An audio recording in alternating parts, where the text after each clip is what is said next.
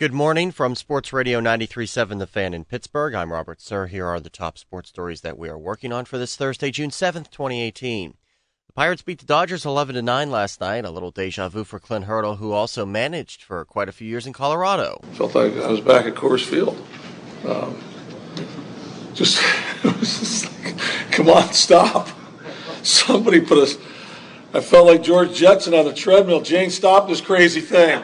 Trevor Williams failed to hang on to a 4-0 lead. Stephen Brault nearly lost an 8-4 lead. Then Kyle Crick started to blow an 11-7 lead, but Felipe Vasquez came in for a 4-out save. Sean Rodriguez had an RBI single, Gregory Polanco a 2-run double in the 3-run sixth inning that ultimately made the difference. Corey Dickerson with 3 hits, he scored 4. Josh Harrison had a bases-loaded double in the second inning. David Freese also a 2-run double.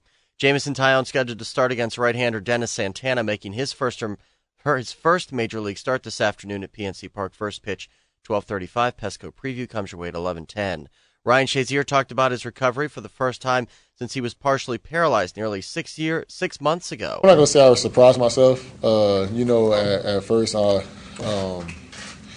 feel like I'm doing a lot better than I expected to at first. But I'm definitely just thankful and just trusting the Lord and just thanking everybody, because I honestly feel one of the biggest things to me is just all the support that I've been getting from everybody else allows me to even push even harder.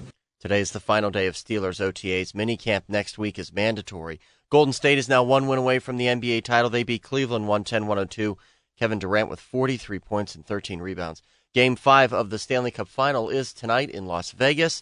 Washington leads that series 3-1. The Wild Things beat Traverse City 6-4. They'll play again tonight, 7 o'clock at Wild Things Park. I'm Robert Sir for Sports Radio 93.7 The Fan.